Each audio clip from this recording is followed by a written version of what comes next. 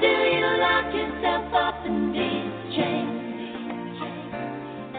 No one can change your life except for you. Don't ever let anyone step all over you. Just open your heart and your mind. Is it really fair to feel this way inside? Oh, someday somebody's gonna make you wanna turn around and say goodbye. Until then, baby, are you gonna let them hold you down and make you cry? Don't you know, if you change, things will go your way. If you hold on for one more day, can you hold on for one more day? Things will go your way. Hold on for one more day. Welcome to OCG Recovery Radio, where we discuss substance abuse treatment and recovery. You can listen live at blogtalkradio.com/OCG Radio. Please note that the views and opinions of our hosts and guests are not necessarily the views of OCG, nor is it meant to replace professional advice or the advice of your physician. And now, here's our show, Roach on Recovery, with your host, Orville Roach. Back in the building and a happy Halloween to the host. What is going on? Are you trick-or-treating tonight with your new grandchild, or are we not doing that? Is Grandpa not doing that? First, it's plural grandchildren, 2 boys. Well, I specified new because I imagine the older one has been trick-or-treating before. Yes, and I'm not sure if this is the younger one's first or second time, because remember the younger ones always come up a little quicker because of the older one. There's only 18 months separating them, so okay. Right now they're 2 peas in a pod. To me, there's no difference between them. To tell you the truth, right. the younger one is running the show, to be honest. All right. But in the immortal words of Michael Jordan, we're back after a nice break as we took care of some program business during the month of October. And so we say formally welcome back to Roach on Recovery. 646-564-9909 is the number. This is our first show of our 4th season. Even though it's not by calendar, we haven't completed our 3rd full year anniversary-wise, but I, again, always count the very first show, which is the special show we did in honor of the Monsignor on October 24th, I believe, 2014, as the first show. So this is the first show. So this will be Season 4, Episode 1. This is opening night right here. This is big stuff right now. Yep. I love it. I absolutely love it. Lots to cover, lots to talk about. Hope we don't freeze out our callers in terms of time, but there's a lot of stuff I want to get to. 1 second. Just drinking some water. With that said, what do we want to talk about first? Let's do some sports first, then we'll work our way backwards. Let's do it.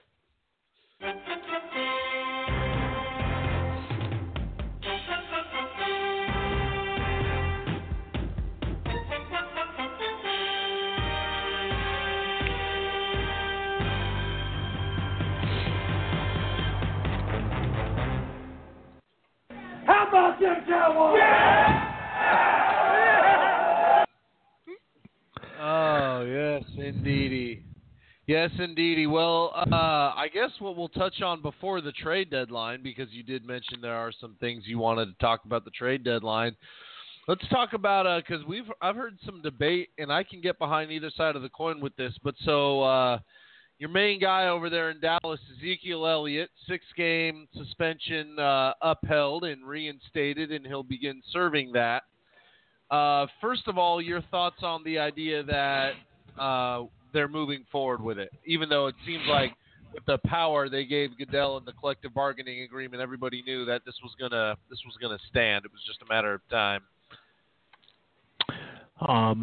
Yeah, there's a couple of multiple arguments that are being made on his behalf, and again, none of them have to do with guilt or innocence.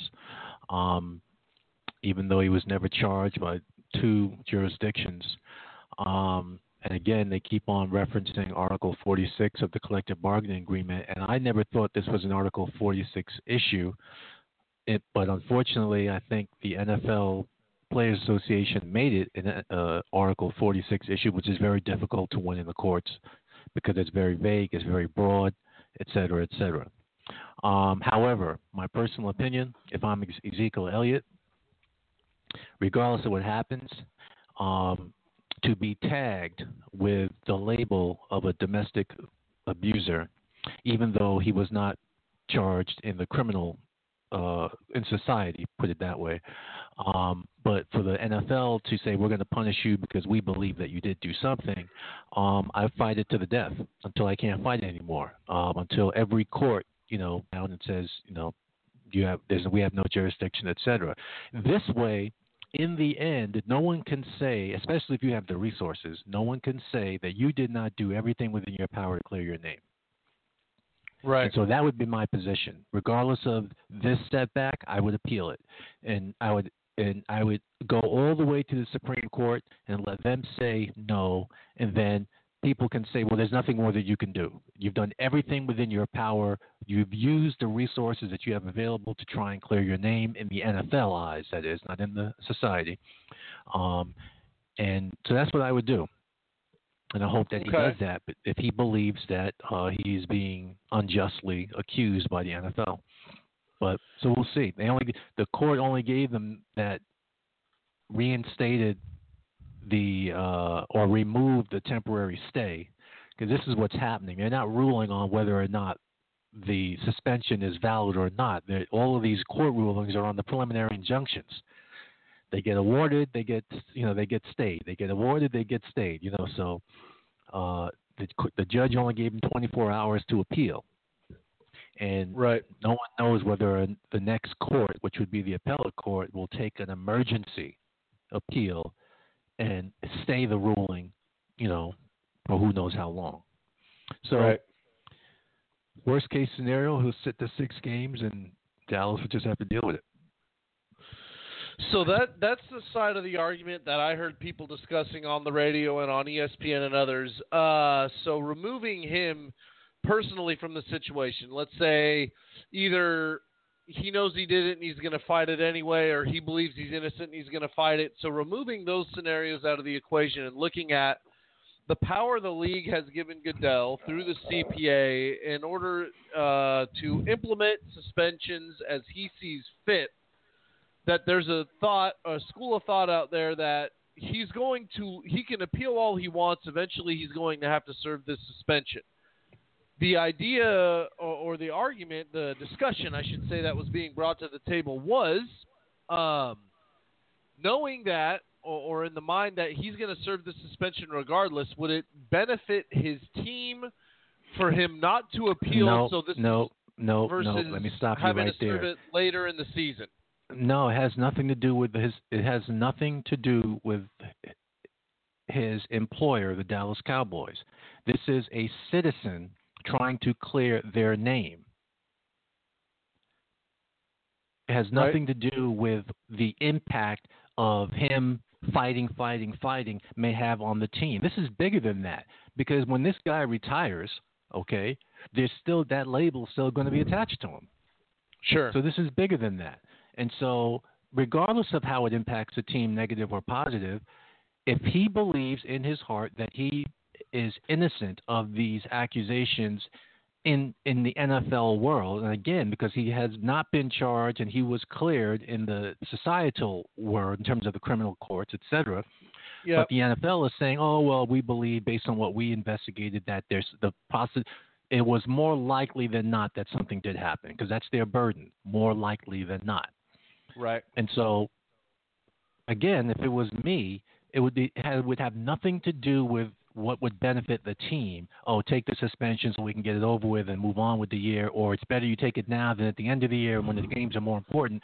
That has nothing to do with my name, my reputation, my integrity, etc. And he should fight to the death to clear his name until he can fight no more, regardless of if and when he ultimately has to serve the suspension because the courts are going to continue to rule against him because of the collective bargaining agreement. At least you can say to your children, to your family, to your loved ones, I fought until I could fight no more, and I was rebuffed and rebuffed and rebuffed by the courts. But you could say I fought and stand on that.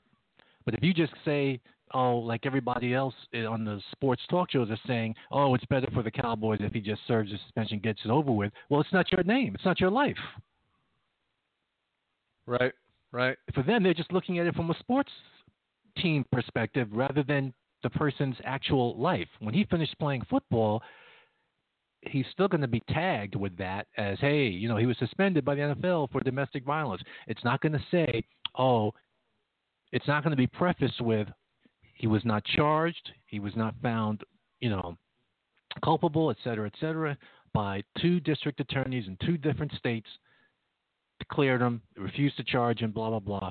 The league that he was, part of did their own investigation and said, oh, we think that something did happen. Right. And so we're going to use the power that we have vested in our agreement between you, a player, and us, the league, to issue out discipline. So. Yeah, I agree. I agree with that take. So we'll see. You said that they gave him 24 hours to appeal this latest decision? Yeah. 24 hours. It's very difficult to find an appellate court that will issue an emergency stay. Because you would have to prove that you are going to succeed, that the chances of you succeeding on your appeal are more likely than not. Now, he's still going to probably proceed, and he should, even if no court is going to intervene to stop the suspension, he should still fight it. Even if he has to serve the 6 games, your name is still worth fighting to clear. Now, how will he get that money back? I have no idea. How will he get those games back? I have no idea. I don't know how that works. I don't know I don't know of any vehicle for that to happen. So, but you should still try and clear your name. I'll leave it at that. Okay, I agree. I agree wholeheartedly. So we'll move on because I know we've got a lot of things to discuss on the show here. Trade deadline. We had the trade deadline, and for those folks, obviously, if you're a sports fan, or an NFL fan, you are well aware of the trade deadline and the idea that in the NFL, it's very rare that you get any kind of blockbuster move. Typically, NFL trades aren't very big, don't happen very often, and that's because every team, it's not like basketball where you can, maybe there's a couple plays to learn, but you can just go and play the game. The NFL is very nuanced. Every team runs a different language, a different system, and so big-time trades don't typically happen for those folks out there. But this year, we had one that I guess the host has said he wanted to comment on that people have labeled a blockbuster. That involves our very own, and I say our, speaking to me and the listeners out there from our direct area, our home team, the San Francisco 49ers. Sir, you want to let them know what happened and give your thoughts before I give mine? The New England Patriots traded their backup quarterback, Jimmy G. I can't pronounce his last name, so I'll just call him Jimmy G. Garoppolo. Okay, whatever. To the 49ers. For, what was it, the second round pick? That's correct. Next year's draft? Okay. So I only have two comments. One is I don't understand New England's thinking in terms of the timing. They could have just traded him in the offseason. If they were gonna move him, unless they just wanted to see how Brady was going to play, and if he looked like he had anything left for the next year or two, not including this year, but if he looked good enough that they could say, he might have a year or two left. I'm more interested from their perspective, who's going to be their backup? Because a 40-year-old quarterback, I don't care how good he is, a lot of stuff can happen. All it takes is the right hit in the back, and you're done. So. Yep. Now, so the Niners got themselves. You guys think you got yourself your quarterback? Are you asking me to speak on perspective of myself as a fan, or what the front office is saying? I'm talking to you as a fan. I say it's much too early to say on that. You cannot judge somebody based on 2 starts in the NFL. That said, I believe he's got all the makings. I mean, you hold a clipboard behind, arguably one of the greatest quarterbacks of all time, under arguably one of the greatest head coaches of all time. For 4 years, you've certainly been groomed by the right people. Folks in Patriots camp are saying that, they believed him to be good. To speak to your point as to why they didn't wait or why they didn't do this in the off season, that's a good question. I think what you said about maybe they wanted to hold on to him to see how Brady was going to perform this late in his career played a factor. And then obviously they wanted to make the trade happen now because they knew they'd lose him this upcoming offseason because he was scheduled to be a free agent. They weren't going to be able to pay him what it was going to take to keep him with what they owe Brady. So that's why the Patriots had to pull the trigger now. As far as who their backup is going to be, and people say this is just the smarts or the brain trust back in New England, is they made the right move trading them to the Niners because they knew the Niners would have to make a corresponding roster move, which we did, which was to cut Brian Hoyer.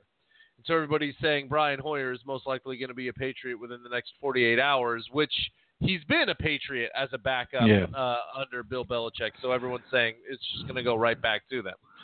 So can I wrap this up real quick just by saying that everybody that has backed up Brady and gone elsewhere, terrible. It's been a different world, which has proven that their system makes quarterbacks possibly, I'm not saying about Brady, look better than they are, but we will see because he's coming to a team that doesn't have the same weapons and doesn't have the same, blah, blah, blah. Right. So we shall see. All right, let's move. Let's move along. I think it's important to let our audience know today, our listening audience know that I am broadcasting from the home studio today. Sitting next to me in the home studio is the Rhodesian Ridgeback. Tell if she's giving me the corner of the eye look or she's actually got her eye closed. But right now she's quiet and lying on her bed.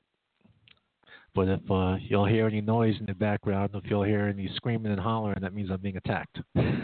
We'll know what it is. We will know what it is. Or if in about 45 minutes you'll hear a lot of background noise, it means the boys are home. The noise decibel goes up greatly when they enter the front door. So I'll have no control over the sound effects. All right. That's all right.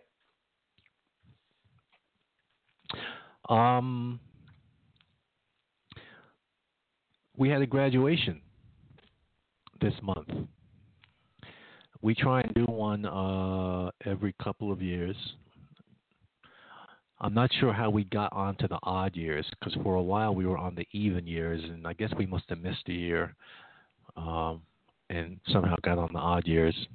But we had 12 graduates, which is pretty good. I think 7 were able to make the ceremony. But 12 is and I don't even remember going to a graduation in New York and seeing 12, even though there may have been more, in that class, but in terms of showing up. But graduation ceremonies are very special, and some of the feedback that I've received, which it was very rewarding to hear, just professionally, because this is what you want to hear and want to happen, and be the experience from a graduation, is what the current clients experienced in seeing the graduation. Yep.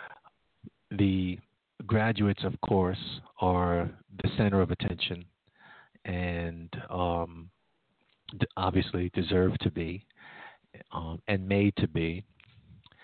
But there's also a carom shot that we're trying to do for the current clients, who are, ranging from day one all the way till people who are on their way to becoming graduates.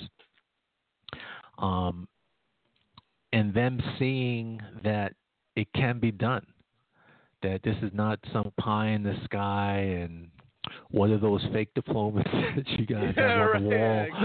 Exactly. Who the hell really completes treatment? It's too hard. There's no way it can be done.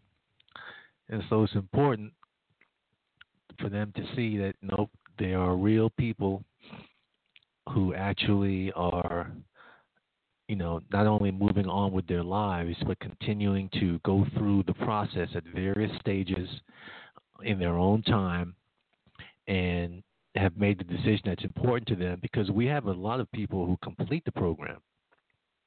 And just for their own personal choices, they might leave the state or whatever, whatever. They don't choose to pursue graduation, which is absolutely fine. I know many people, both here and, back in the day in New York, who completed that was it. They moved on with their lives and what have you. Can I interject there and just ask you real quickly, because I recall, back in the day, where people used to get confronted about making the decision not to see the program all the way through and graduate the program and just get to phase 4 and leave. And there was almost like a negative kind of connotation that came with being one of the folks who, would get to phase 4, which it was phase 4 back in the day, and then not actually see their stay all the way through to graduation. Yeah, I think that was one of the things in DAYTOP that I wasn't a fan of. It kind of reminded me of the community. What are they called in Pennsylvania? Oh, the Amish? Yeah, the Amish, where they do the shunning. Yeah, okay. You're shunned, and so the people if you split the program, you were shunned, or if you didn't graduate, you were shunned, and so on and so forth. And I know many people who split and went on to be, succeed and stay clean and succeed in their life. You know what I mean? And many people who, like I was saying, who I think back in the DAYTOP world, there really wasn't, quote unquote, a completion thing. The completion really was graduating. Right. Right. Okay. We've kind of made a distinction that someone can complete all of the necessary, phases of treatment, receive their completion certificate that they've successfully completed treatment, and they choose to just go on with their lives. They don't choose to graduate, which involves, like a final couple of things that we ask them to do, et cetera. But, yeah, there used to be some shunning. But we've grown, we've matured, we've gotten away from we've gotten away from that, as well that we should. And that's not to say, because one of the things that I think that we do is, or at least now, we're kind of hands off. We allow the peers to kind of decide amongst themselves, and if they want to hold each other accountable for not seeing it all the way through, that's all fair game and Of well course, and good. yeah. We, as a staff, we're not going to do that because, Right. we understand. Look how many people have moved away. Moved to Yeah, other a ton. states and so on and so forth. But it's absolutely, first of all, it's enjoyable to hear that it still happens. That people are holding each other to the highest standard, and confronting them on why aren't you taking the next step? What's stopping you? Why and making them account. Right. And right. And their accountability can be 100% valid and legitimate and whatever. But just the fact that they're being held to account, to me, is a beautiful thing. But the ceremony itself, like we said, serves that dual purpose to not only honor those who have made that sacrifice and seen it all the way through to the ultimate end, but those who are just starting out, sitting in that front row and seeing, it's not just some unattainable dream or unattainable goal, that no, real live people are achieving it. So it's doable. And it was nice to hear the feedback that that's the impact that it had on many of the current clients, that hear the graduates speak, and tell a little bit of their story and how they feel about themselves, where they are today in their lives, was important. And one thing that we did differently this time around, we're always trying to tweak things and try new things. We didn't have a keynote speaker.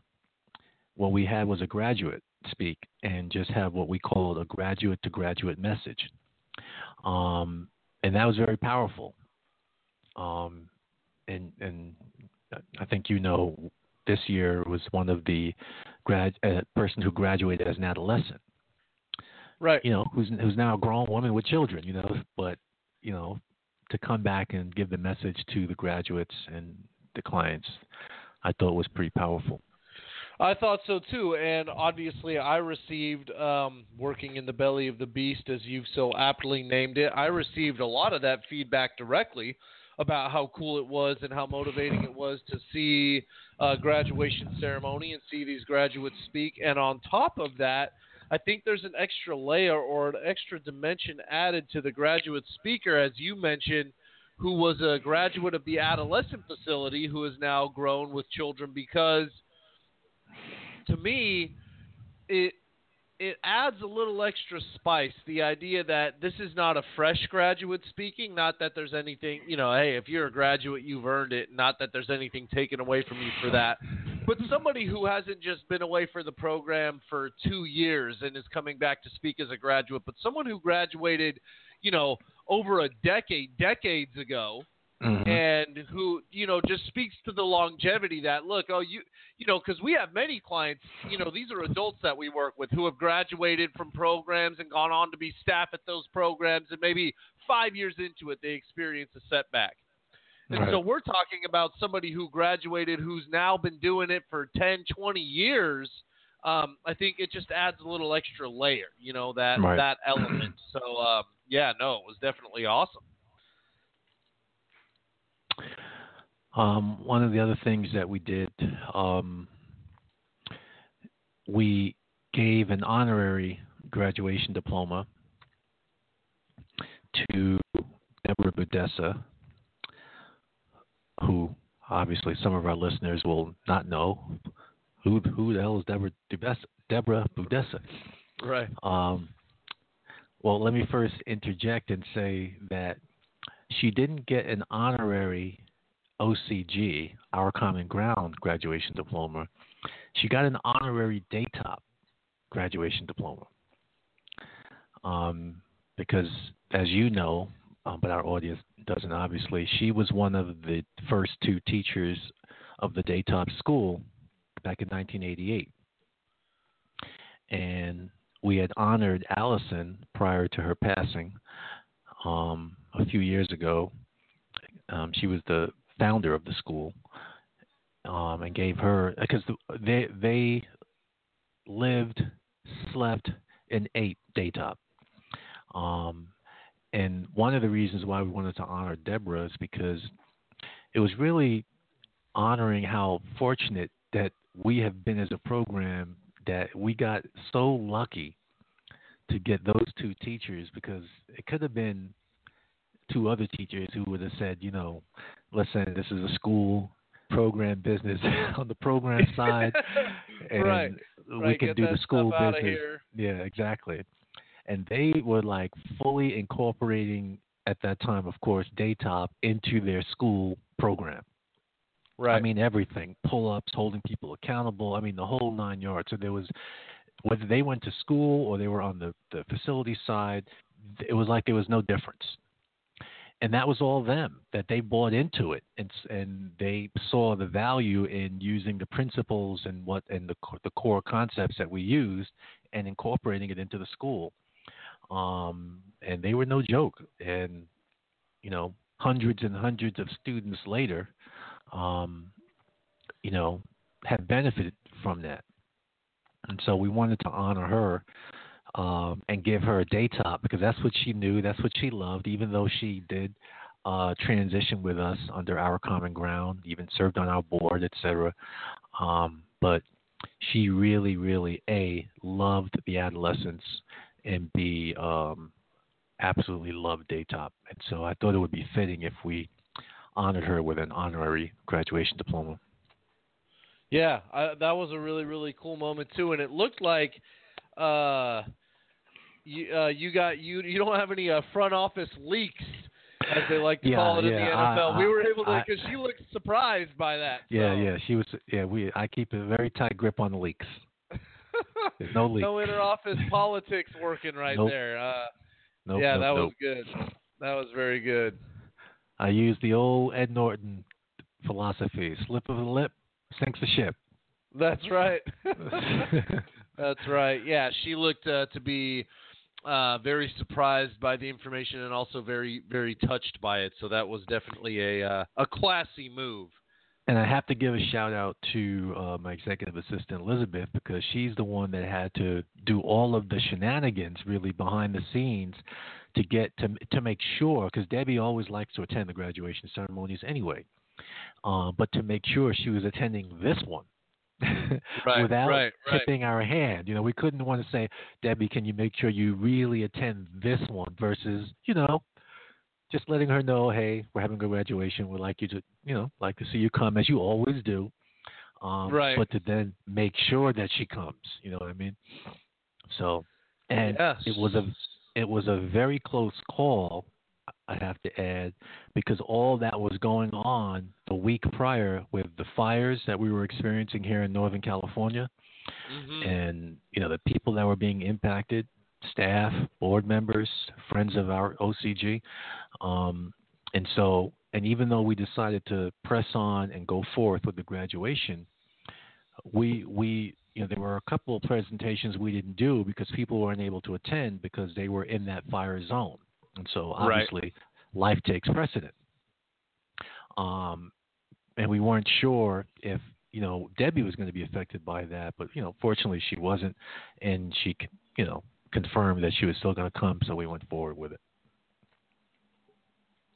That's awesome. So it worked out, and you were able to keep it. Nobody was the wiser. No, we didn't have to prosecute anyone for leaks. Good. So the other thing that we celebrated on that day, of course, was our 10th anniversary as our common ground. And again, we did something different. And you've been to each anniversary celebration that we've had. And in years past, I think it's only been the last two graduations, this one and the one in 2015, that we combined the anniversary and the graduation. And then in the off year, we just did obviously the annual anniversary celebration. Right. But this year, of course, being the 10th anniversary,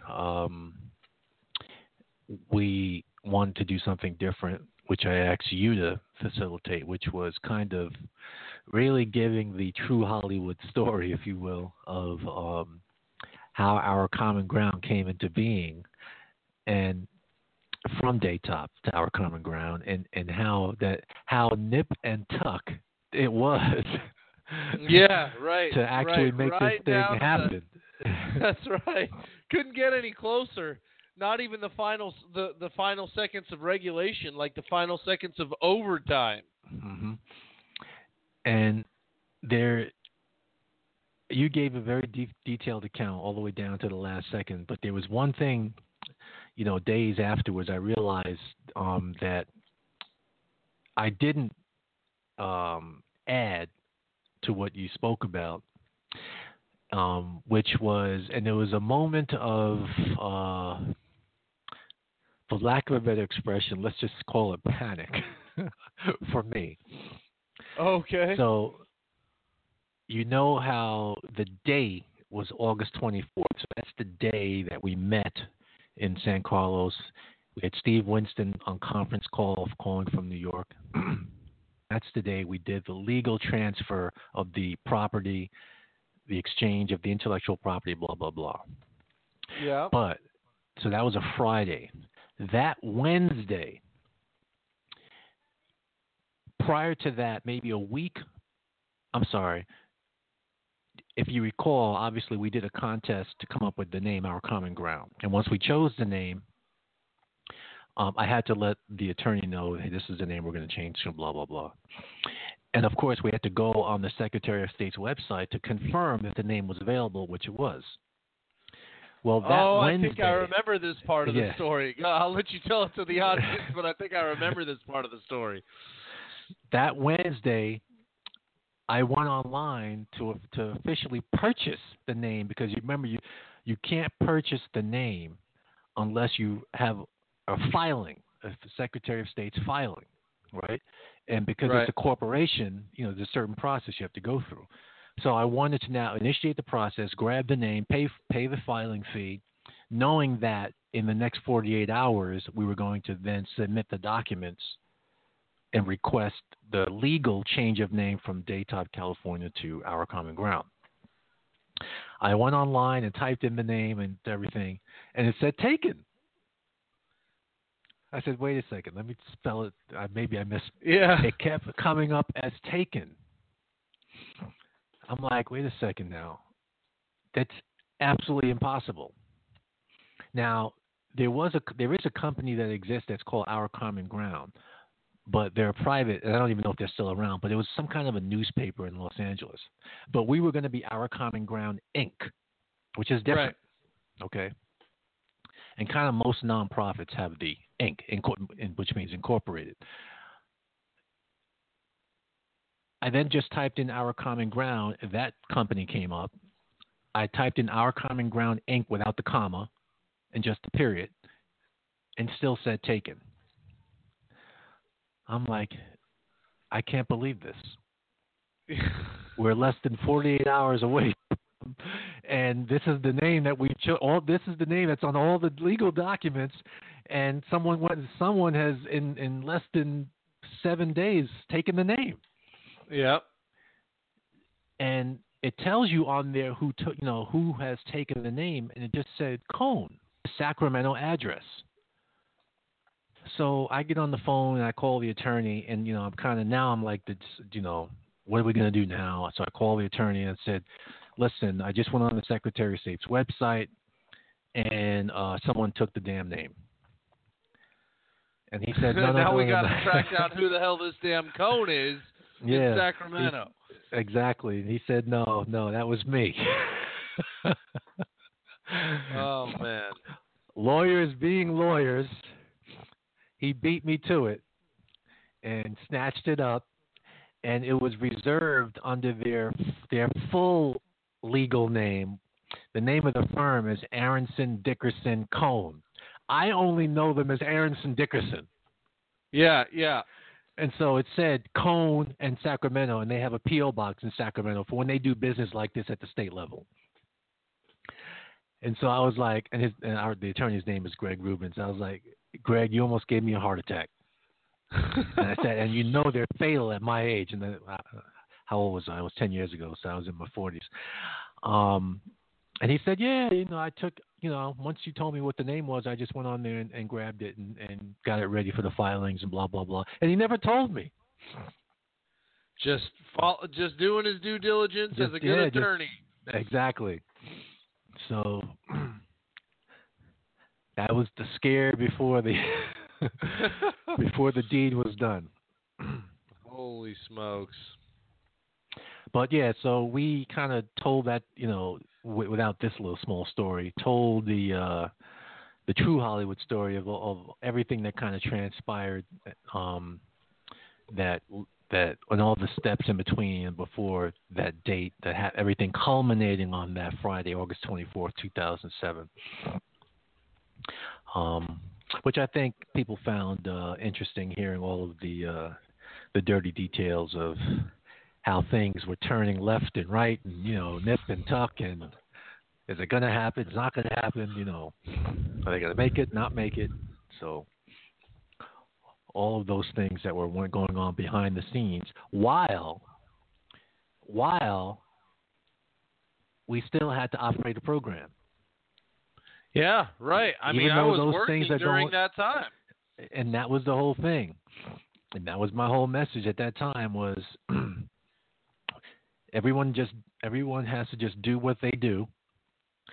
And, all the other stuff that's going on behind the scenes has to just go on, but we still got people to serve, a program to run,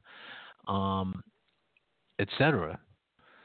And at that time, a school to operate, everything. Despite all the nip and tuck and drama and intrigue going on behind the scenes. And you did a really good job of that too, because I remember speaking from a staff's perspective, somebody on the floor. There was obviously some concern about our job security or what's going to happen with work, and how in jeopardy are we as a program. And so you had to kind of alleviate all of that. With just the message that, hey, you know what? I think what you told me that stuck with me, that I'll never forget to this day, in fact, was you said, essentially everybody has a role within this organization, and we all have a specific job to do. And it is not your job or anybody on the floor's job to worry about what happens behind the scenes and the finances. Your job is to worry about what is in your job description and what you have to do. And you let people who are paid to worry about these things worry about those things. And I just kind of remember that stuck with me, but it rang so true that, everybody has a role within the organization, and people get paid to do whatever it is their role is. And so you just continue to focus on what it is you're being asked to do. Right. And then you can allow the folks who get paid to worry about the other things, worry about the other things. And so it just kind of gave us, assurance on the floor. Well, obviously it's being looked at, right? Like people are not just going to allow us to sink and not be thinking about those things, but that those who are put in the position to worry about those things can do that, and we don't have to worry about that. And I think, that helped out a lot. Just, what, somebody else has got this process, and we're just going to continue to do what it is we have to do.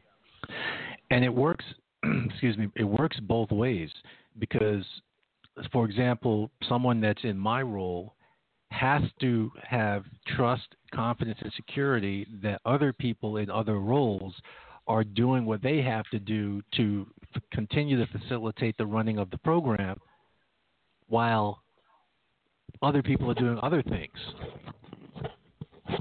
Right. So there has to be a mutual trust, mutual confidence that, okay, the executive director is taking care of to the best that he can what he has to do. The director is doing the best that she can do. Everyone has to do what they can do to the best that they can, and we have to have trust and confidence that they're going to do that. Right. One of the things I used to get asked during that period a lot by some of the board members and others was, are you sleeping? Oh, sure. I can imagine. I slept like a baby. Yep. I never lost any sleep whatsoever. I have no idea why not, but I had no problem sleeping. Now I do for reasons unrelated to anything, but maybe that's because of all the damn noise. Now, by the way, let our audience know that Sheba, that's my dog's name, has just woke up. So she is a whiner, WHINER. She whines. So you will hear the whining in the background. Yeah, I think we heard a little. It sounded to me like a yawn anyway, but. Yeah, well, she's giving me the eyes right now, and so I'm just not going to. I'm not even going to look at her because then she'll just start. So. But yeah, no, I guess you're right. The trust that everybody had to have in everybody else as a team, because worrying about everything that could have been worried about at that time would have been far too much for a person in one position to handle. Right. Worrying about the floor and the finances and employee morale, and just let everybody do what it is they got to do in their own position. Yep. All right. Next topic. We're doing multi-topic today. I want to talk a little bit about what's in the news nationally, and that's the opioid crisis. That's right. Mr. Donald Trump announced it, huh? So I have some comments, and I'll be interested in hearing your comments, of course. And my comments are all over the place because I think and feel differently about it.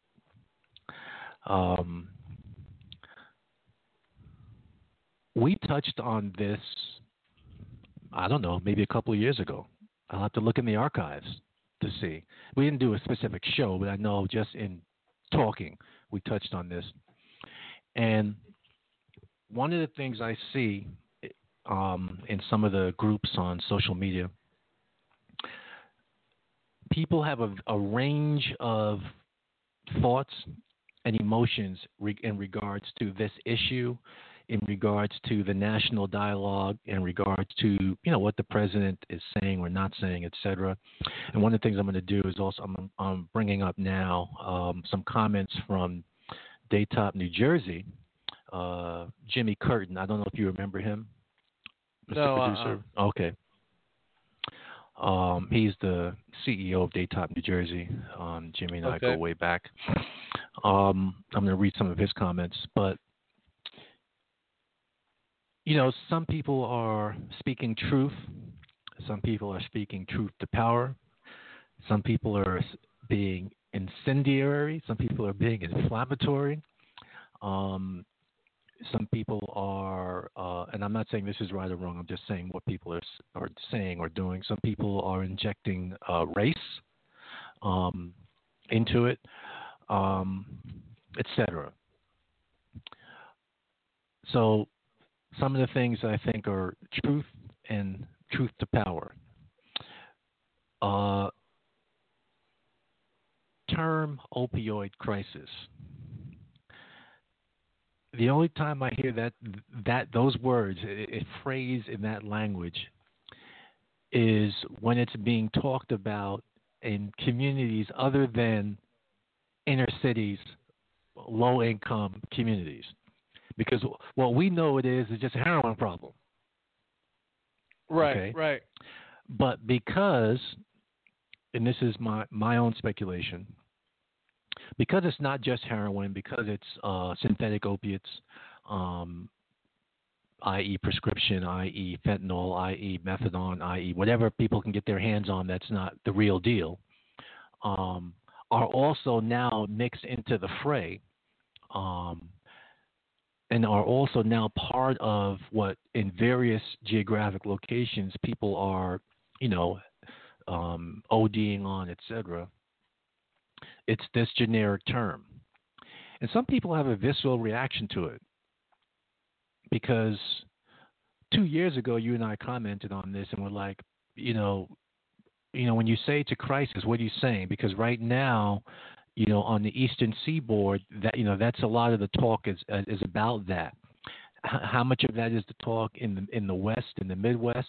I mean, out here, I hear about it nationally, but do you hear about it, here in California, Oregon, Washington, et cetera, that this is the number one thing? Because as far as I know, and you can correct me if I'm wrong, but we're still dealing with a methamphetamine issue out here. Yeah, I agree with that. And so I don't know if it's because it's on the East Coast and it's, close to Washington, D.C. and, et cetera, and a lot of communities along that Eastern Seaboard that are being hit that really weren't, communities that would put it this way, communities in the past that would escape this kind of thing. But okay, I see what you're saying. it's still happening in the hood. It's still happening in other low-income areas and big inner cities. It's, people use whatever they can get their hands on. So, part of me is like, okay, it may have reached, my hands are in air quotes now, crisis proportion, but I'm really wondering, okay, since this is what's really making the news, what people are talking about it on the national level, is that going to throw people who are having trouble with alcohol, people having trouble with methamphetamine, people having trouble with cocaine and crack, is that going to throw them kind of under the bus where that's no longer important or that's not making as much quote-unquote noise as the opioid crisis is making? I'm just saying. Okay, I can see that angle. Yeah, I can see that perspective. And that also ties into why some people, not all, but some people are having a visceral reaction to it racially because they think that this, big deal that's being made of it is only being made of it now because of the communities that it's now impacting, whereas when it has impacted other communities for many years, there wasn't such a hue and cry about it. Now, I do take one issue with that in this way. Someone wrote a very long post, a relative of mine, I should say, and I said to them, you have your facts wrong. Not all the facts, some of the facts were wrong in terms of speaking to it from a racial perspective. Because I recall back in the 80s and back in the early 90s when there was the quote-unquote crack epidemic, back in New York and other communities, and they say, well, there was no hue and cry, there was no talk about, funneling, money in for treatment. That's not true.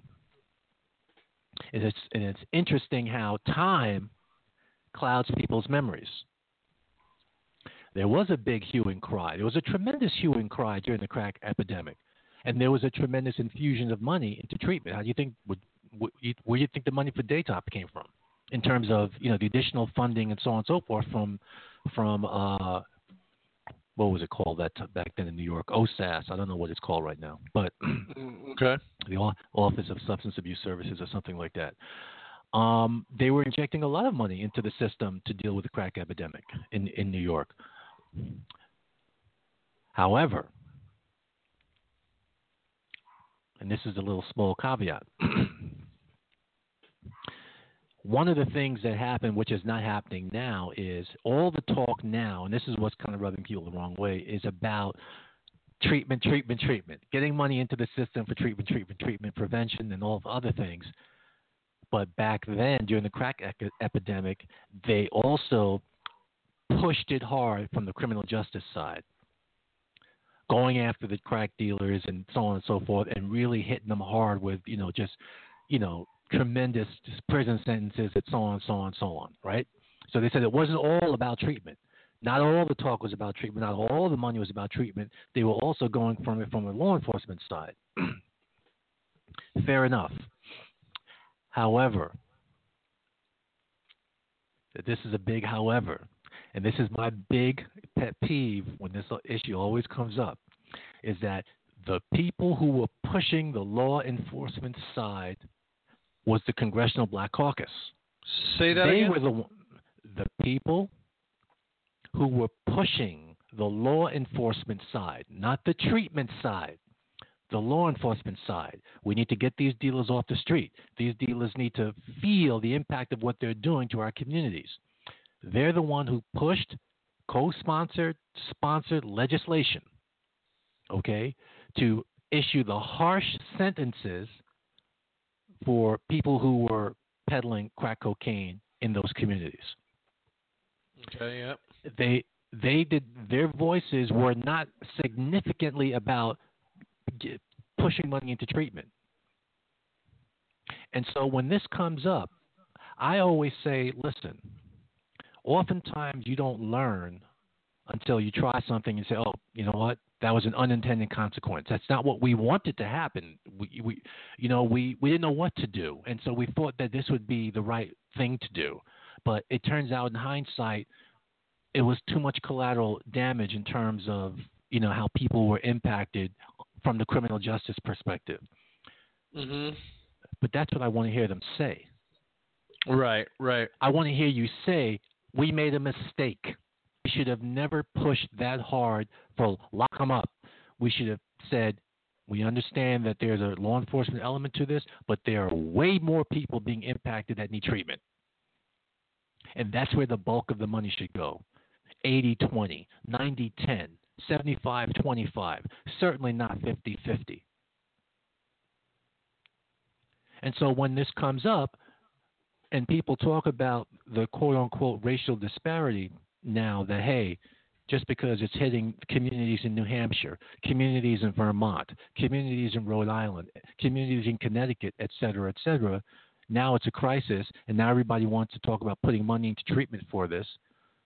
What about back in the day when there was a heroin crisis, which there still is, and there was a crack epidemic, which there still is? Well, you need to know who the people were that pushed for all this criminal justice stuff. And they need to stand up and say, raise their hand and cop and say, you know what? We were wrong. We didn't know any better. But now that we see the results of what we did, we want to do something different this time. That's what I need to hear.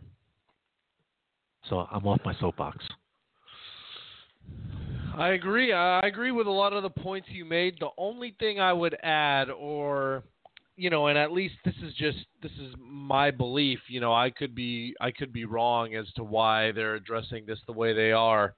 But one thing that I think is very different now than any time anybody deemed in our recent history some sort of epidemic as far as drugs on the street were concerned, or a particular type of drug, is all the pharmaceutical medication.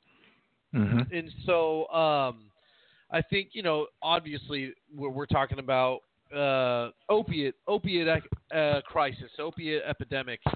And I think that nowadays, with all of the prescription medications on the street, all of the pills, and I think I even watched them on Fox News talk about just the amount of prescriptions that are being written by doctors, the amount of scripts that are being written by doctors for opiate medication has gone through the roof. And then, I guess I should ask who might be listening to this show, or whoever may be listening to this show.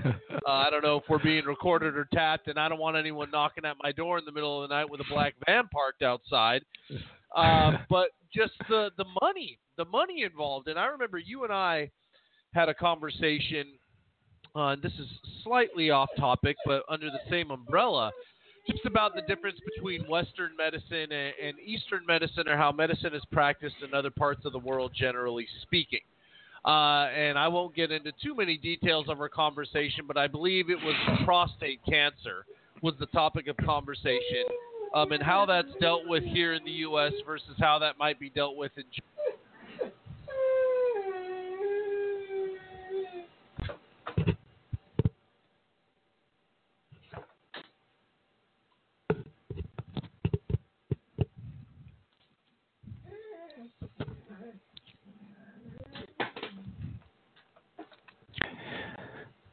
Mr. Producer, I don't know if you can hear me, but I can't hear you.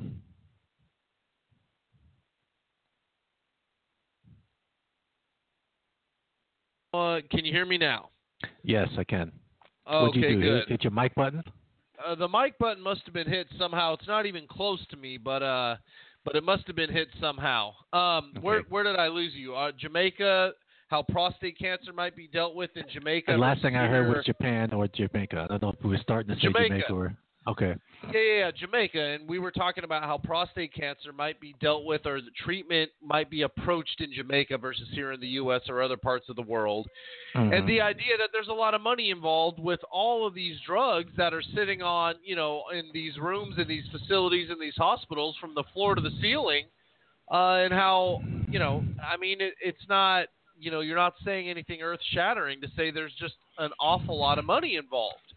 And so when we're talking about the opiate crisis and how doctors are writing prescriptions nonstop for opiates, I'm actually kind of glad that they're taking out their magnifying glass on this, and who knows why or to what angle they're going to be approaching it from. But I do believe that they're pushing out prescriptions almost faster than they can be filled at this point. And I do believe typically when you follow the trail of money, you get some answers. They're definitely making it out onto the black market, obviously, in some way, shape, or form. I mean, when a drug company spends $15-20 billion to create something, they're damn well going to get their money back. Right. Shape or form. But here's the thing. We knew about this 30 years ago. We were saying that we used to always start a conversation by saying, okay, first things first. There are more people addicted to prescription medication in this country than illegal drugs. That was 30 years ago. Yep. I would say that. Okay? Now, The difference back then, obviously, is that the use of it, i.e., illicitly on the street, wasn't as prevalent. And then, obviously, the use of it even illicitly, and like you said, the number of scripts has exploded. That's a major change. Excuse me. People who aren't, let's say, aren't in the industry, aren't in the field, but are just reacting to the amount of attention being paid to this versus other things, are we don't care. And not that they don't care. And I'm gonna say this, and I know it's gonna sound funny. Not that they don't care, but they don't care. If your family member is struggling with alcohol, you don't care about that other thing. And so what becomes of national importance, it does not necessarily jive with what's important on the ground for a particular community. Very true. I agree with that. And that doesn't mean in the communities that are being just decimated by opioids that it's not important to those communities. It absolutely is, because that's what they're being decimated by. But a community that's being decimated by methamphetamine or regular, and here we are now saying regular heroin, like it's regular gas versus super unleaded. Yeah, right. You know what I mean? So yeah, that distinction is having to be made now, right? And I think you mentioned it at the beginning of all this, because they're saying a lot of heroin you find on the streets now is being cut or laced with fentanyl, which you mentioned, and that's why a lot of people are you see a lot of overdoses with that. Yeah.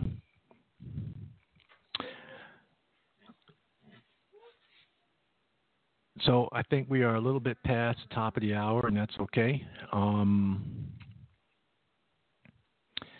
Some other things I want to talk about, but I can't remember what they are. And as usual, I didn't write them down. But why don't we take a quick break, top of the hour break. I'll go let Sheba out to use the bathroom, and we'll come back and we'll continue in one way, shape, or form. That's right. Okay, sounds good to me. We do see we've got some callers on hold. We appreciate your patience, and your desire to call in and participate in the show. We are going to take a music break, as the host just alluded to, and we will get to everybody on the other side at some point. The Children's Health Council in Palo Alto has been serving children, youth, and teens in San Mateo and Santa Clara counties, as well as the greater San Francisco Bay Area, for over 60 years. The goal of the agency is to remove barriers to learning, regardless of language, location, learning style, or ability to pay. At CHC, we specialize in ADHD, learning differences, anxiety and depression, and autism through our center, 2 schools, and community clinic. No matter how big or small the issue is, just call us, and we'll help you navigate your child's journey together. Visit our website at www.chconline.org or call us at area code 650-688-3625. Again, that's area code 650-688-3625. At CHC, we're here for you. En CHC, estamos aquí para usted.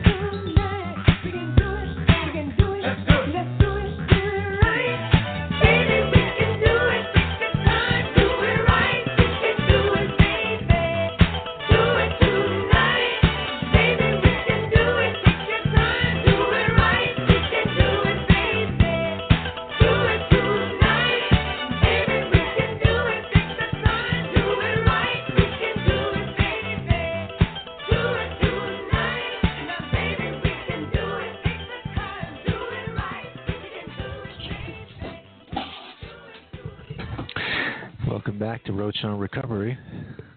I'm now rejoined by the dog. All right, settle down now. You'll definitely hear her now in the background. I wanted to give our listeners a comparison because we talked about what's being talked about today with the opioid crisis and crises of yesteryear. That's right. And I mentioned how I want those who, through either lack of education, fear, or what have you, went about dealing with the crisis, which and what turned out to be not the smartest way.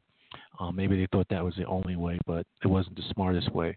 It's certainly not the way that they're looking to deal with this current crisis, which is try and make treatment more readily available to people.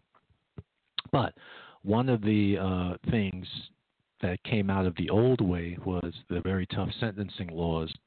So, for example, if two dealers got caught with an equal amount, let's say an ounce of crack cocaine and an ounce of quote-unquote regular cocaine, the guy dealing the cocaine might get 5 years and the guy dealing the crack cocaine may get 10 to 12 years, even though it's the same amount, right, in terms of weight.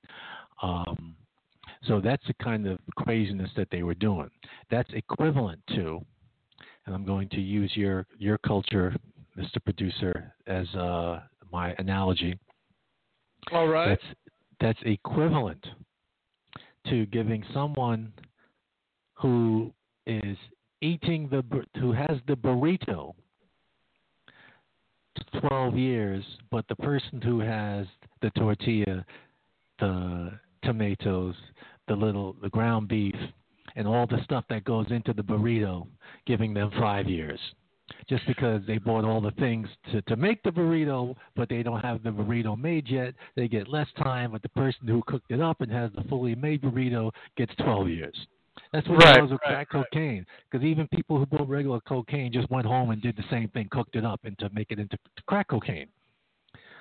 So I was like, really? So there are people that are still in prison because of these crazy sentencing laws. So they're trying to do some reform now, which they've been pushing for the last 5 years. I'm very shocked that it didn't get done with the previous president, but hopefully it'll get done. Yeah. I'm not saying, all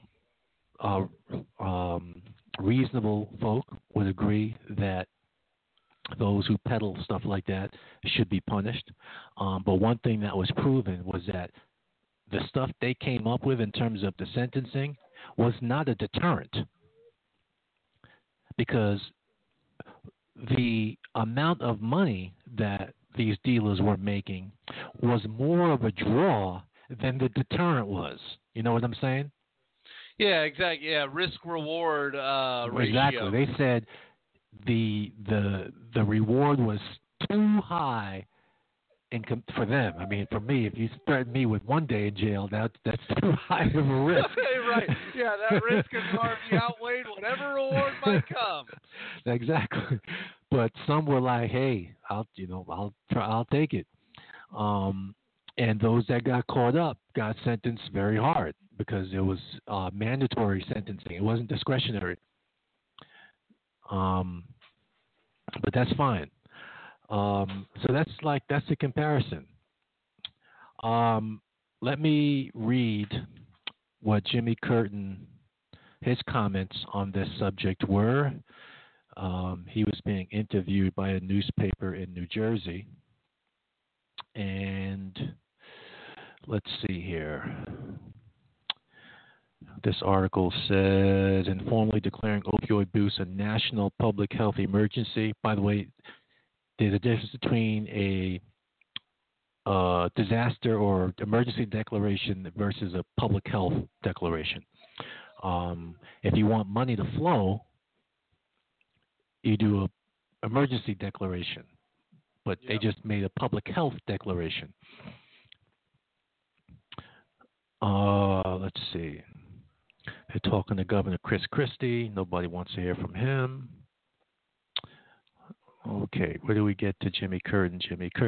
James Curtin, President and Chief Executive of DAYTOP, New Jersey, the Mendham-based treatment organization, where Christie first got involved with drug abuse programs, said he is encouraged by the attention the president is paying to the problem and lauded the elements the president adopted from the Christie-led commission, such as increased training for drug providers and pledging a crackdown on fentanyl. But at the same time, Curtin said he is bitterly disappointed that Thursday's announcement did not include giving Congress power to spend money on the crisis, but instead authorizes it to use existing funds. The state of New Jersey needs additional dollars from the federal government, and I would say every state needs additional money. Curtin added that the announcement on Thursday lacked specifics, which they always will. The practical implication for what the president said today, I think the only honest answer is we don't know. One of the concerns is that they don't want to have existing money supplanted and like diverted to the opiate crisis. Opioids, one and the same. They don't want the money diverted. So they want new money to come in that will be specifically to assist in that, which I can understand. Okay. But an interesting thing that is going to happen is, the waiver that California is operating under. Yep.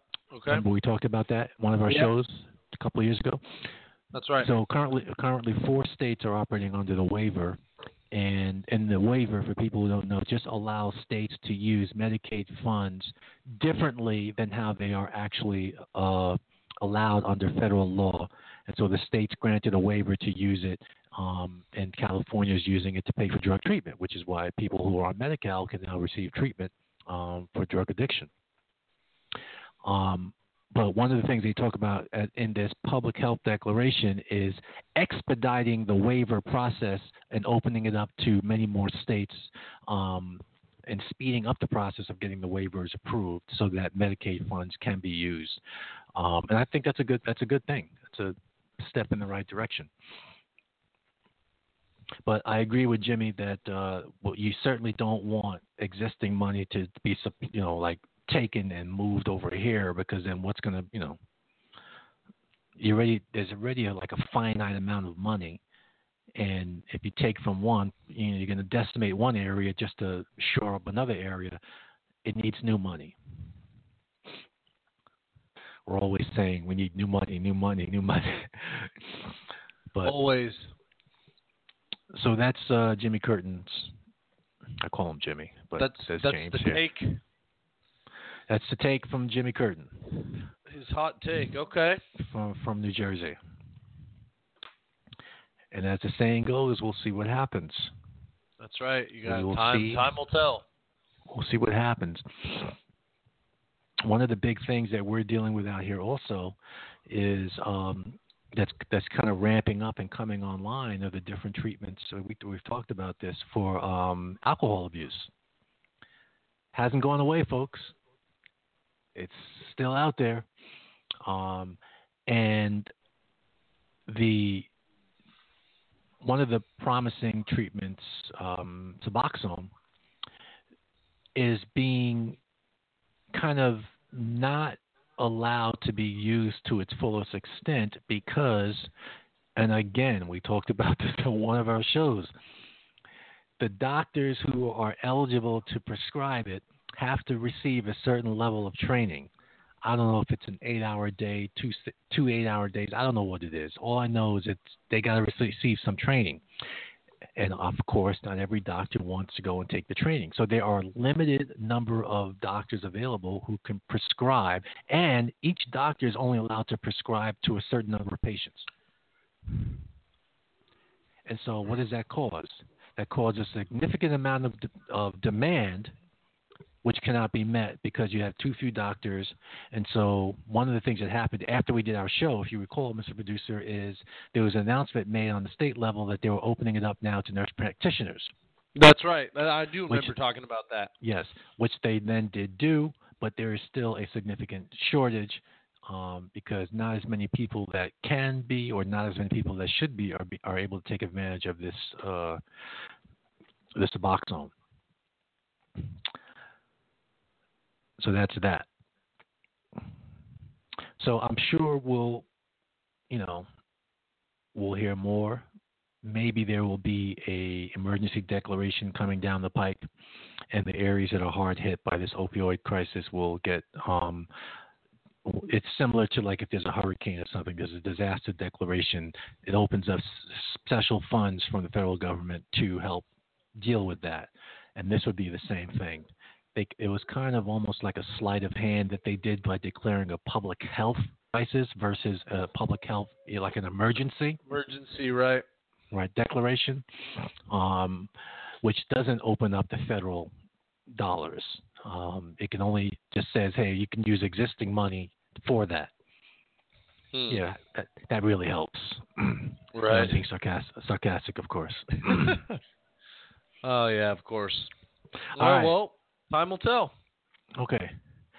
Let's see. Who do we got? No. Before we take any phone calls, we at least have to drop the PSA.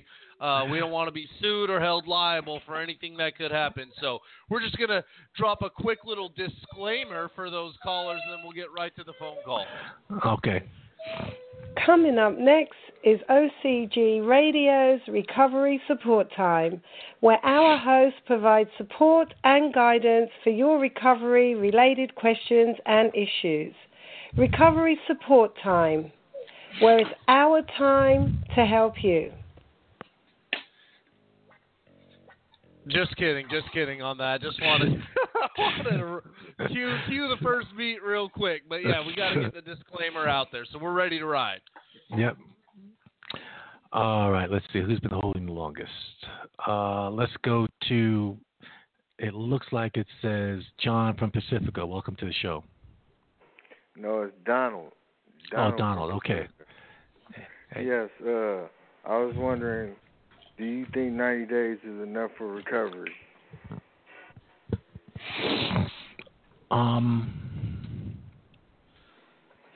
I'll give you two answers. One is depends, and two is historically, no. Oh. So the depends side is it depends what you mean by when you say is 90 days enough for recovery. If you mean that 90 days and that's it, or 90 days and something else that I continue, that's different. So do you want to be a little bit more clear on what you mean? Well, do you think 2 years is a sufficient amount of time for recovery? When you say recovery, are you talking about, do you mean treatment, or are you talking about just the process of me changing my life, moving on with my life, and doing something different with my life? The process in changing a person's life. Yeah, that can take somebody, by the time, like, the decision to commit to changing your life can happen instantly. The process to get there can take some time. For different people, depending on where they are at the moment in time when they make that decision, the time it's different. For some people, when by the time a year is done, they've changed their life around and now they're on a different road. And now it's just a matter of staying on that road. For some people, it might take them 2 years to turn that cruise ship around and get themselves heading in the right direction. For some people, it might take 6 months to turn it around and get them in the right direction. So it really depends on the person, where they're at the particular moment in time when they make that commitment that, hey, you know what, I don't want to do this anymore. I want to change my life. I want to stop using, etc. Okay, I see. And how do you recommend to stay clean and sober after you finish treatment?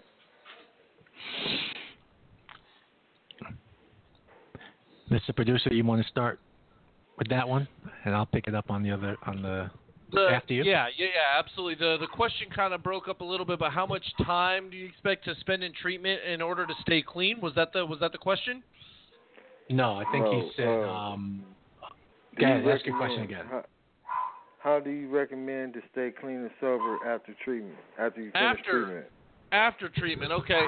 Yeah, well, the first things first is, however it is you got treatment or whatever it is you did to get you there, is remembering where you came from and applying all the tools that you've gathered along the way.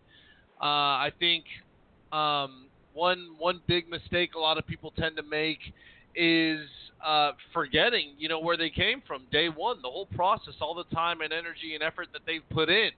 You start to lose focus and you start to lose your grounding a little bit, and that's usually a recipe for disaster. We could cite statistics and research. Old environment tends to be a huge predictor of relapse, going back to the same people and the same things. Relationships can also be a very, very big predictor in relapse. We've actually talked about that on the show a lot.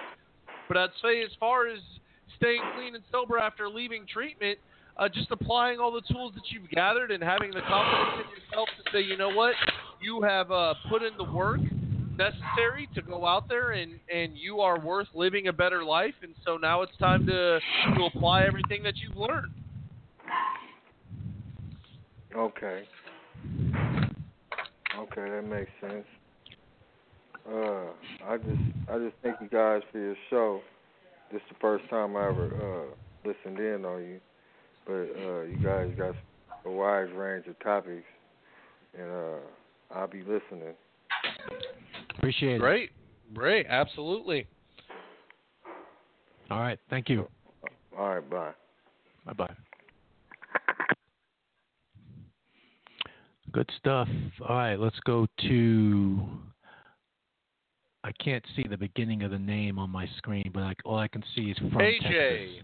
Texas. Okay, AJ from Texas. Welcome to the show. Thank you for having me. Yep.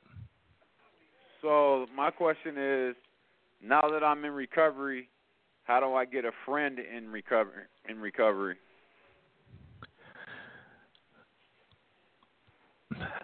What do you mean? So now that I've changed my life around and I'm in recovery, how can I get my friend into recovery or treatment? So you're saying you have a friend that, from your perspective, is also in need of recovery, and you want to know how you can get them in? Yes. Are they resistant to treatment? Is that the difficulty? Somewhat, yes. Well, ultimately, there is nothing you can do to make, force, cajole another person into deciding that they're ready to get their life back in order and stop using. Right. Well, yeah. However, it doesn't mean that you don't continue to try, you don't continue to cajole, you don't continue to be supportive in a responsible way. It doesn't mean that you don't stop doing that, because you never know, which talk, which day, you never know when that moment's going to be that they're ready, and it's because you just never gave up. You just kept pushing, and finally, for whatever reason, one particular time, it hit home, and they said, yeah, I got to go do this. Right. Oh, I understand. Because my friend sees that my life is starting to change around, so I'm trying to figure out how I could get him into recovery as well. He's got to want it. He's got to want it. There's no practical, issue with people getting into recovery, especially if they live in California, and not too much logistical if they're close to a big city. But the main thing is if they have to have a desire to get recovery, and if they have that desire, they can find a place to go to get started. Okay. That's all. Yeah, I was just trying to figure out, I just had the show is very interesting. This is my first time on the show, and I was just curious to know, how I could get one of my friends into recovery or into treatment. Okay. Good stuff. Yeah, that's all I have. Thank you so much for your time. All right, you're welcome. All right, bye-bye. Bye-bye. I think we've all been there. Yeah, Mr. Producer, yeah. we've all been there with friends and or loved ones that we want to get on the recovery wagon, and try as we may. Man. Sometimes we're successful, and other times we're not. You don't give up, of course, but you can't make another person do something they're not ready to do, especially when it comes to this thing here, because a person has to really want it for themselves. Ultimately, we don't care what motivates them to get started, to be honest. We'll take anything. If you want to do it for your dog, we'll take that. But it's if we can get you in the door, then there's an opportunity there. Absolutely, yeah. It's tough, especially right. Kind of like what we said to the caller, and what we've talked about in other shows. That old environment and old friends can be a huge predictor in relapse. Sometimes that can be really hard for people who have, maybe one really, really close, really, really good friend who's out there still using it, as opposed to going down the avenue of just cutting ties or just moving to kind of an acquaintance platform, trying to convince, for lack of a better term, that individual to get his or her life together now. Yeah, and we've discussed this numerous times on the show. I'm just not a fan of throwing people to the curb. Right. Because you never know whether or not you can be that role model that catapults somebody into treatment. It's one of the reasons why we've talked about over the years how we want to make sure our clients carry themselves with a certain degree of dignity and respect, especially towards others who are struggling in the same. I'm sure you can hear that. Yeah, we can hear that one. That means that's the mailman coming. In the same arena, the people that are struggling in the same arena, that just because you've gotten on the road to recovery, that you then look down upon those who are still struggling. Yeah. You know what I mean? Yeah, I don't take too kindly to that. Yeah, of course not. No, and that's something that we've mentioned or talked about on the show on numerous occasions, and you bringing that up specifically. And, so of course, like you said, we've all been in the position to where maybe a loved one, a friend, somebody close to us, maybe there's a clear need for treatment or to make changes to the way this individual is living, but having to be the person to try and initiate that or be the catalyst or the driver for that can be very, very challenging. Yep. Let's see. Let's take another call. Hi, you're on with Roach and Recovery. What's your first name and your hometown, please? My name is Bert. I'm from Redwood City. Hi, welcome to the show. How can we help you? How you doing? I have a question. How can you deal with negative people when you're in a treatment facility, when you're trying to stay positive yourself? That's the great test. And it's a very good learning experience test because you're going to have to deal with the same thing out in society. Exactly. So the treatment environment is often just a microcosm of society. And so the question becomes, can you, while you're in that smaller environment of treatment, develop the discipline to not fall prey to the negativity that might exist in the treatment environment, but instead rise above it, avoid it, speak to it, confront it, hold it accountable, etc. Because all those things you're going to have to practice anyway and do in your own life, in your own circle when you get out there. Because you're going to have people in your own circle, whether it's immediate family, extended family, friends, etc., associates, etc., that are going to be negative. Right. In one way, shape, or form. And you're going to have to be able to maintain your, enforce, not only, you're going to have to do the following. Establish, let me go back.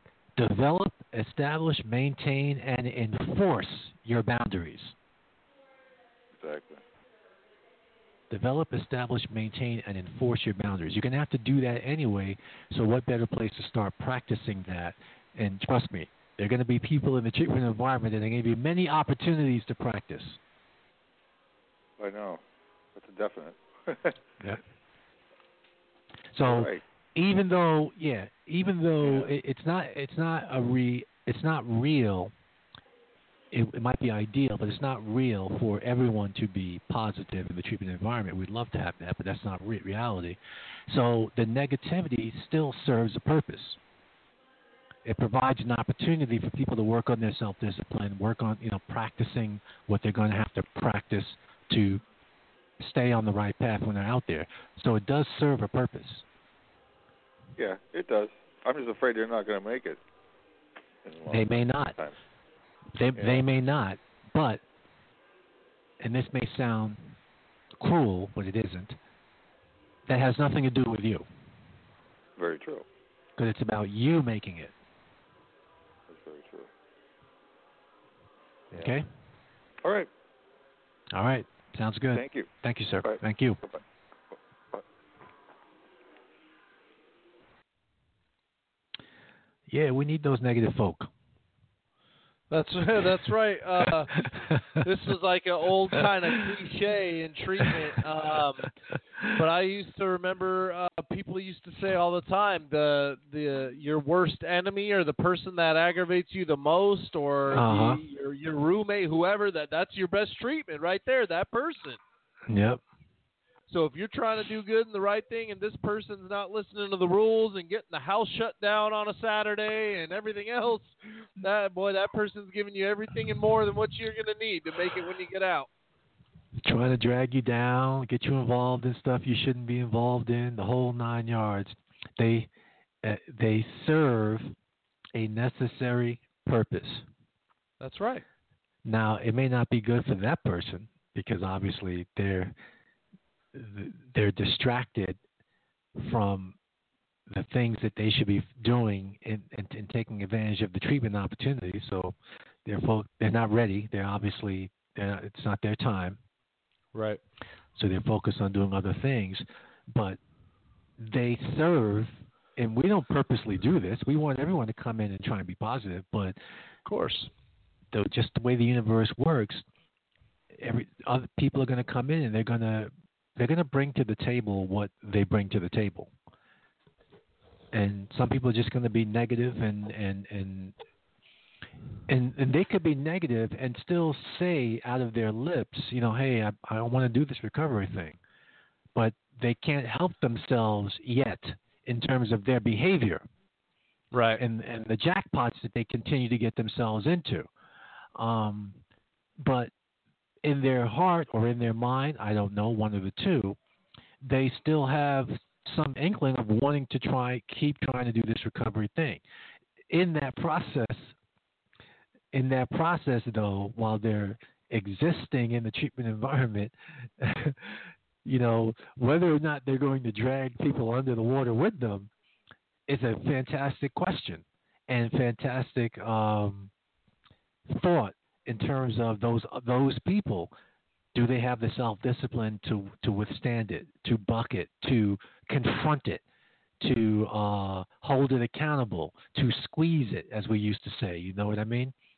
Put pressure on them to either change and conform to what we're doing in terms of being positive, or the environment just becomes so unbearable to you that, you know what, you have to end up leaving. That's what becomes the question. Do those people who are positive put that fantastic peer pressure on the person or persons, plural, who are being negative, to pressure them into conforming to what they're doing that's positive? That's how you know when the TC is a well-oiled machine. Yep. And I think it's fair and truth be told to people that not always does positive win out in the TC. Sometimes negative wins out, and that's just how it is. And people just have to deal with the negative underlying tension and subculture that has developed, and that's just part of the treatment experience. And sometimes positive wins out, and the experience for most is more pleasurable. What's another way to describe it other than pleasurable? I don't want to say this. The wheels are greased to make it seem like it's easier. Yeah, right. You know what I mean? Right. But I think it's important to have negativity, because it forces people to deal with that reality and practice dealing with that reality, because that's going to be the reality when they leave treatment. It's going to exist in their life in some way, shape, or form. Not everybody in your circle is going to be positive. By the way, how much time do I have, Mr. Producer? We don't want to just get cut off by the computer. No. You've got about 5 We're or 6 just running minutes. on, talking, and we're just, incessantly talking, not even paying attention to the clock. Hey, it's been 3 weeks. We're back on the radio. We want to start flapping our gums. No, you got about 6 minutes. Okay. It was interesting because I was going back looking through the archives, because I wasn't sure if we did a show on which would have been called The Graduate, and we did, but we didn't call it The Graduate. We did 2 shows. One was called The Undergraduate, which was about the process leading up to and talking about graduation. And then we did a show called The Postgraduate. Okay. And hit the side note about the undergraduate show. That was one of the shows where we had technical difficulties, and this was a couple of years back. Technical difficulties, and so that show ended up being split into 2 parts by the time we fixed the technical issue and came back on. So in the archives, it shows up as 2 shows. So the first one, the original one says The Undergraduate, and then part 2 just says The Graduate. Okay. But I just wanted to see if we actually had talked about the subject of being a graduate and graduation, and we have. And I'm glad that we even broached it again today, because we have new listeners, obviously, and not everybody is patient enough to dig way back into the archives to see. It'd be nice if Blog Talk, now that I'm thinking about it, can change the way they list the shows in the archive. How's that currently constructed? So you can go to the episodes page, and depending on what kind of device you're on, if you're on a handheld or if you're even on a computer, I think on a computer it might just be 2 to 3 pages. On a handheld, you might have 5 pages that you have to scroll through of all the shows, because we got a total of we have a lot of shows, so it's, I don't even know the number. By the way, Mr. Producer, yes, sir. We are up to. Oh, how many listens? 7,000 listens. Wow. That's beyond anything we could have thought about, imagined about, what have you. Yeah, that's incredible. We weren't even thinking about listens. We were just thinking about flapping our gums. Right. But yeah, as of last night, we were at 7,000 listens. So, and as we opened up, today's show will be episode 1 of season 4. We're at the 3-year anniversary, October 19th, of the Monsignor's passing, which was our very, very first show. Very first show. Oh, what do you call that? It was the inaugural show. It was the inaugural show, but it came together hastily because we were still in our practice, preparing to go live on November 17th, 2014, when we got word that the Monsignor passed away. And we had been practicing for about a month or more on a weekly basis, doing practice shows, because we hold ourselves to a high standard, and we wanted to practice, and we wanted to sound professional. We wanted our equipment to operate right. We wanted to get into that subject. Like a bunch of clowns, right? Holding 2 tin cans together. But yeah, we wanted the sound quality to be good, and so we spent a lot of time playing with that and going back and forth with that. But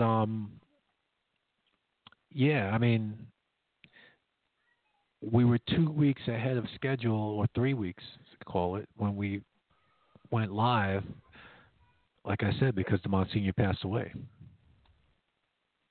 And so, but I think can you guess which 3 shows have the most listens?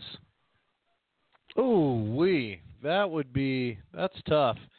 The top 3, I'll do real quick because we got about a minute here. I'm gonna say, oh my gosh, maybe the trimesters of treatment, and maybe the 10. I'll guess 2: the trimesters of treatment and the 10 commandments, like the 10 philosophy, 10 commandments. The top 10. Nope. The top 3 are the DAYTOP history shows.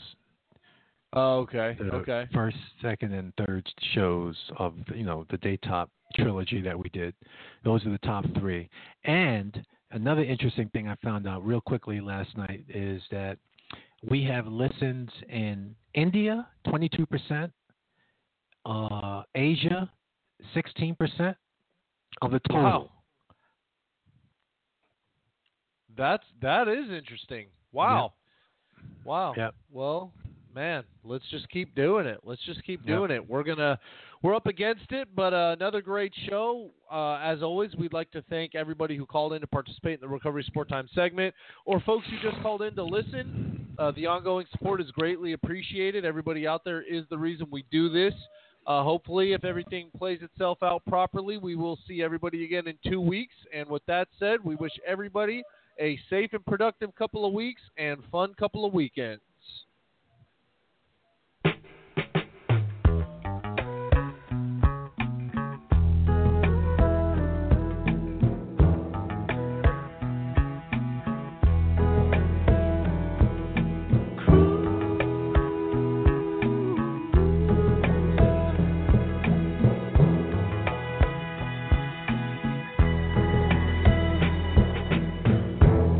Baby, let's cruise.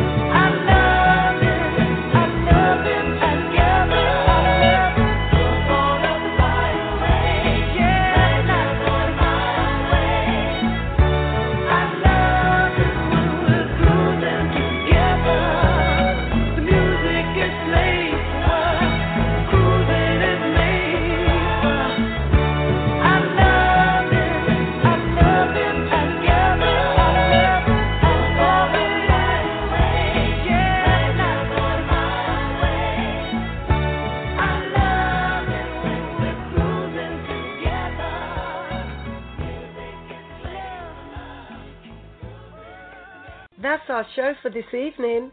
Thank you for listening. Be sure to listen to our next broadcast Tuesday at 4 p.m. Pacific Standard Time on blogtalkradio.com/OCG Radio. Like us, friend us, and follow us on Facebook at facebook.com/OCGWorkCA and on Twitter at OCGWorkCA. You can listen to podcasts of all our shows on iTunes under Roach on Recovery or on our Blog Talk Radio homepage. This has been a presentation of OCG Recovery Radio.